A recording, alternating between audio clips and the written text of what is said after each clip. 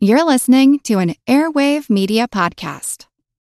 Say goodbye to your credit card rewards. Greedy corporate mega stores, led by Walmart and Target, are pushing for a law in Congress to take away your hard-earned cash back and travel points to line their pockets. The Durbin-Marshall credit card bill would enact harmful credit card routing mandates that would end credit card rewards as we know it. If you love your credit card rewards, tell your lawmakers, hands off my rewards. Tell them to oppose the Durbin-Marshall credit card bill. Maysville Road is now a rural stretch of highway that runs through Mason County in the bluegrass country of northeastern Kentucky, and its namesake is a small town in that state along the Ohio River. As of the 2004 census, Maysville's population was 7,323. The stillness of the road and the town whose name it bears would seem to cover the fact that at one time, 177 years ago, Maysville Road played a major part in a battle between Congress and the President, and had a major role in strengthening the great presidential power, the veto. The Maysville Road Bill of 1830 provided for the federal government to buy $150,000, a lot of money at that time, in stock in a private company who would build a 60-mile road connecting the towns of Maysville and Lexington, Kentucky. This was an extension of the Cumberland and National roads that existed at that time. Before the train, and of course well before the automobile, roads and canals were important for the nation's commerce. The U.S. Congress passed the bill, the 103 to 87 vote in the House of Representatives. But the bill soon met a veto from President Andrew Jackson. As he said, "I am not able to view this bill in any other light as a measure of purely local character. It has no connection with any established system of improvements and is exclusively within the limits of a state." That state, of course, was Kentucky, and its favorite son was Jackson's nemesis, Henry Clay. Jackson's veto argument was really not constitutional, as he would make it clear he didn't mind a federal government spending money on improvements. And it couldn't truly be said that a road that connected one border of Kentucky to another and connected with other roads that were federal roads could truly be said to be of local interest only. Indeed, Andrew Jackson and his Secretary of State and political confidant, Martin Van Buren, wanted to stop the budding political power of Clay by blocking his plan for an expansive national improvements. But in using the veto for this purpose and stopping the federal funding of this bluegrass state road, Andrew Jackson did something spectacular, something highly unusual, something that would anger his opponents. Of course, the veto itself should not have been shocking. Though President Thomas Jefferson and John Adams both declined to use this presidential power, James Madison had vetoed 5 bills, and George Washington vetoed 2 bills during his presidency, one because he felt it was unconstitutional, and the other because, in his opinion, it was hastily and sloppily written. In the understanding of 41 years of this young American government, the veto power was very limited. The common understanding was that the president vetoed bills only when they were unconstitutional, sloppy, or affected the office of the president in a dramatic way. In this case, Jackson couldn't argue that a bill making the Maysville Road was unconstitutional. After all, he supported public improvements in the past and after. He couldn't argue that it was sloppily written or that it affected his role as president. Jackson had vetoed the bill simply because he didn't like it. He didn't agree with it. And that was seen at the time as a violation of the spirit of the veto. An event like Jackson's Maysville Road veto would barely make news today. Jackson, a president of the 19th century, blocking spending he didn't like, was acting according to our modern sensibilities and our understanding of what a president does when he vetoes a bill. And it is probably true that he was acting according to the majority of the Founding Fathers' consensus. But it did provoke a reaction at the time, and this veto and Jackson's other actions would lead to the formation of the Whig, which is a way of saying anti-King party in America. And after Whigs elected William Henry Harrison president, he said the veto was only to be used to protect the office of the presidency. Another Whig president, Zachary Taylor, said that personal opinion of the president should not control the Congress when considering vetoes. Taylor's statement, followed by his vice president Fillmore after his death, is occasionally brought up by critics of the veto, but his view seems outdated today. Jackson's most controversial veto was when, against congressional opposition, he vetoed and killed the Second Bank of the United States, which ended the idea of a central U.S. bank until Woodrow Wilson created the Federal Reserve System in 1913. In this case, his veto would actually provoke a recession in the United States by choking the money supply. In 1996, President Bill Clinton would do something that, despite a little less publicity than Jackson's action, provoked merely as much reaction and outrage in the Congress as did Andrew Jackson's original veto. Utilizing authority under Congress, Bill Clinton issued 4 vetoes, most notably that one that provided federal funding to the city of New York. But Clinton, unlike every veto of his predecessor, did not simply veto the entire bill. He selected portions of the bill. This was under a power given to him by the Line Item Veto Act of 1996.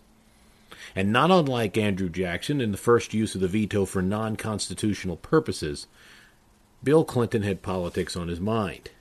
Patrick Moynihan, then senator from New York, who had blocked some of Clinton's early economic plans, served a constituency that benefited from the funding. After Clinton's line item veto, Moynihan responded, "We will see you in court." And in the case of Clinton versus the city of New York, the Supreme Court stripped the president of the line item veto power, calling it unconstitutional. In doing so, the Supreme Court ended a historical legal mystery that presidents had considered acting on for quite a long time, the line item veto available to many governors. And they were probably right to do so, as giving the president a line item veto would in effect give him all legislative power. As legislative bills are almost always compromises, not only between members of one house, but then between the two houses, if a president were able to veto selected portions of it when it gets to him, the president could then select new winners and losers in the compromise process. In effect, the president would hold all the cards. Although President George W. Bush has rarely used a veto, he's threatening a veto to any bill that will withdraw funding for the Iraq War, putting some spotlight on the constitutional procedure that he's rarely needed to use but may soon feel the need to resort to often. During the debate that created the Constitution, the Founding Fathers, though I truly dislike the use of that term because there really were so many of them and they had very different opinions. Let's say the majority of people who gathered in Philadelphia in 1787 in secret to debate the Constitution, and now after saying all that, you know why people use the term Founding Fathers in common historical parlance. The majority of the founders clearly wanted the president to have what they then called a negative. These people, most prominent among them, Alexander Hamilton, were afraid that while they had created an office of the president, within a few years the Congress could easily disable all of the president's powers. And in fact, it could be done with one resolution of Congress. That is the reason for the creation of a veto, or a negative as they had called it then. Now, there was some additional discussions during the Constitutional Convention that the veto could also be used to protect minority groups from elites, and overall to have the effect of avoiding regional strife that would dominate a congressional body that's elected from all different parts of the country by placing a negative in the hands of the one individual who's elected by the whole nation. But no one wanted to go as far as Alexander Hamilton did. Alexander Hamilton wanted an absolute negative, a veto that could not be overridden. But unanimously, the states voted to have a negative that could be overridden by 2/3 of the House and the Senate.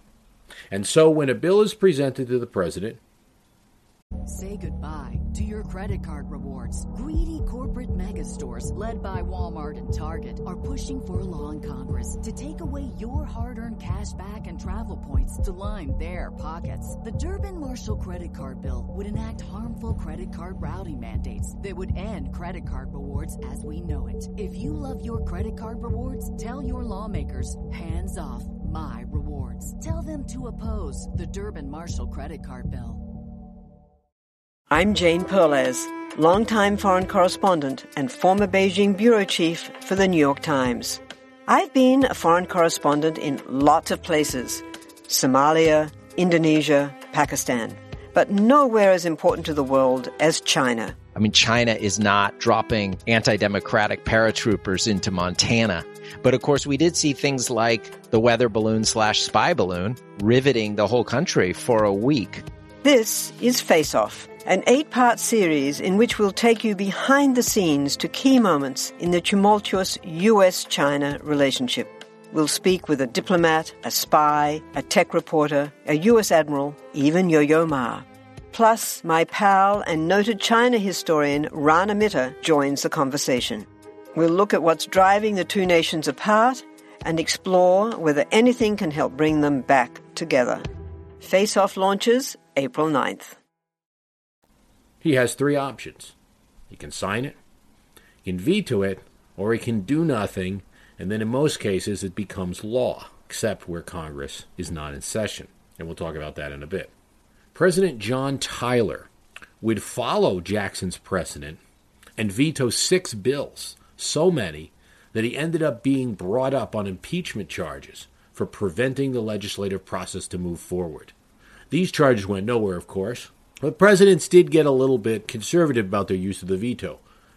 James Polk would veto only 3 bills, Taylor and Fillmore none. Lincoln would veto the same number of bills as Tyler with no impeachment charges ever brought. And he would utilize a slightly different tactic in most of his vetoes. When Lincoln vetoed the Wade-Davis Bill of 1864, this was a program proposed for the reconstruction of the South by 2 radical Republicans, Senator Benjamin Wade of Ohio and Henry Winter Davis of Maryland. These 2 so-called radical Republicans did not like President Lincoln's plan, which was that if a state was in the Confederacy and wanted to come back to the Union, only 10% of the people in that state had to take an oath that they would swear allegiance to the Union. It was a very low standard, setting the bar very low for states to come back to the Union and to restore the nation.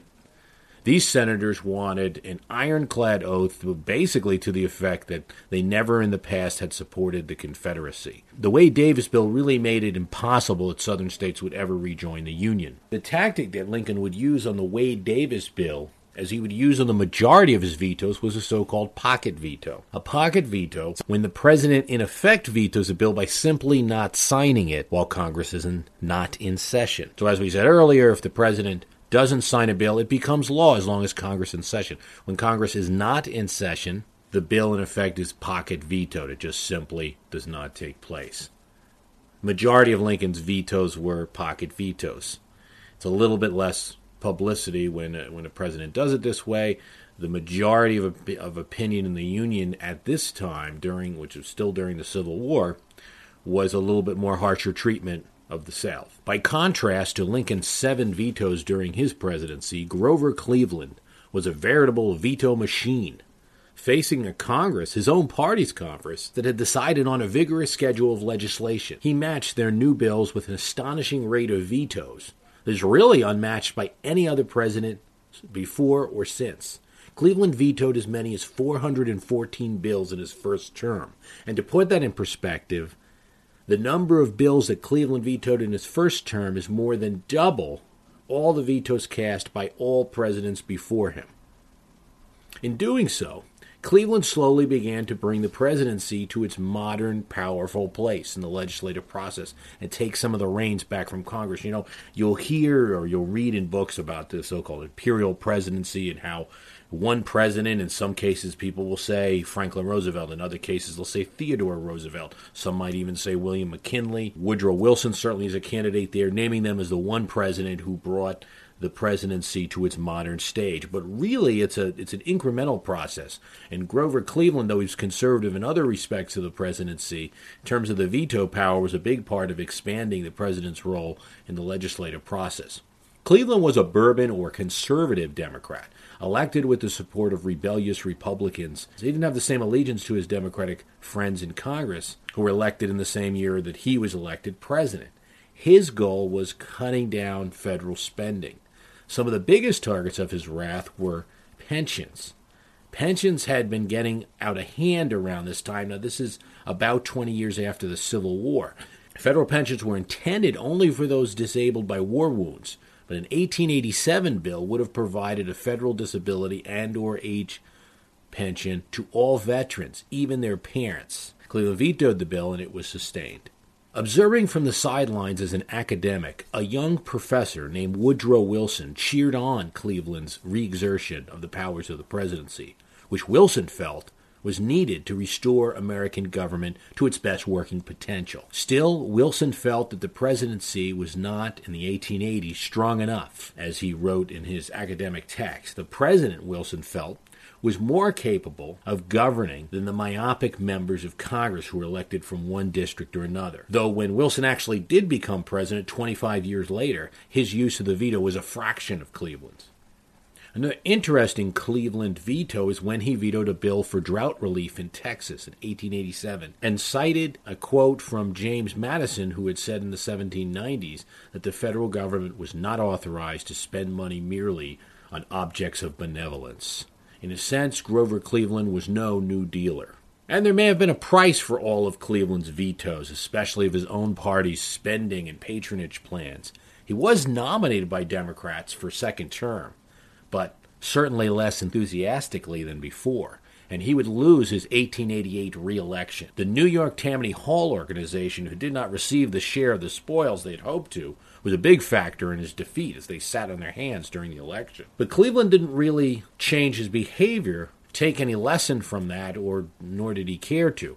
When Cleveland was returned to office, the only president to be returned to office after sitting out a term, he still vetoed about 170 bills, which, although less than his first term, was still more than any other president in history, save two. Cleveland's habit of using the veto didn't really take on. After his robust use of the procedure, few presidents in history have used the veto even a tenth as much as Cleveland. Most presidents average about 40 per term. The next president to veto as much legislation was another New York Democrat, and he certainly wasn't looking to cut federal spending or eliminate the goal of government in providing relief or benevolence. This was Franklin Roosevelt, and in his 12 years of office, he vetoed over 600 bills, despite the fact his own party had huge Democratic majorities in Congress who, for the most part, was giving him what he wanted. But part of the explanation for the 600 vetoes is that Franklin Roosevelt had 4 terms.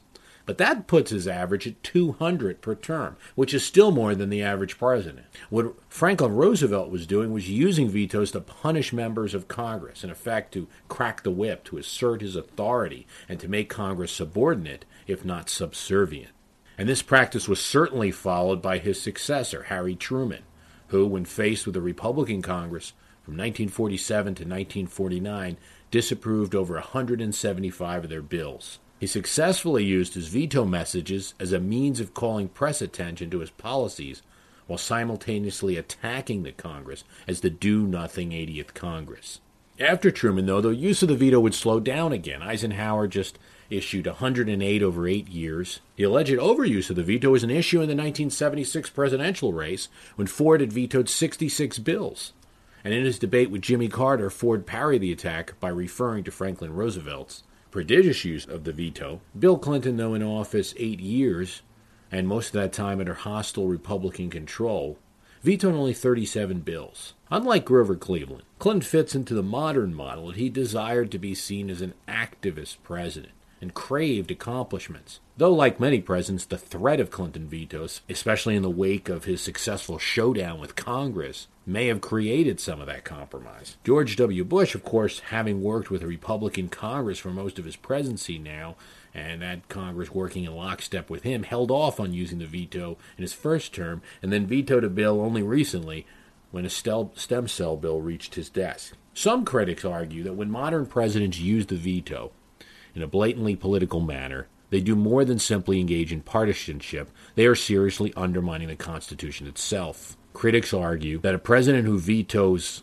much legislation that he dislikes, such as what Cleveland was engaging in, or what Franklin Roosevelt and Truman were attempting to do, forces Congress to accede to his wishes unless it's able to muster a 2/3 majority in both houses to override the vetoes. This use of the veto, this political use that probably started with Andrew Jackson in effect, could transform the simple majority rule for votes required by Article 1 of the Constitution to a 2/3 majority. I'm not sure I agree with critics. Although there have been abuses, and although the veto definitely slows down government, puts the balance of power more to the president and does create a situation, such as now, where a House that's elected really doesn't always have the ability to enact popular will until a president of their own party takes the chair. Overall, I believe it has not been used often, just as the representatives at the Constitutional Convention intended.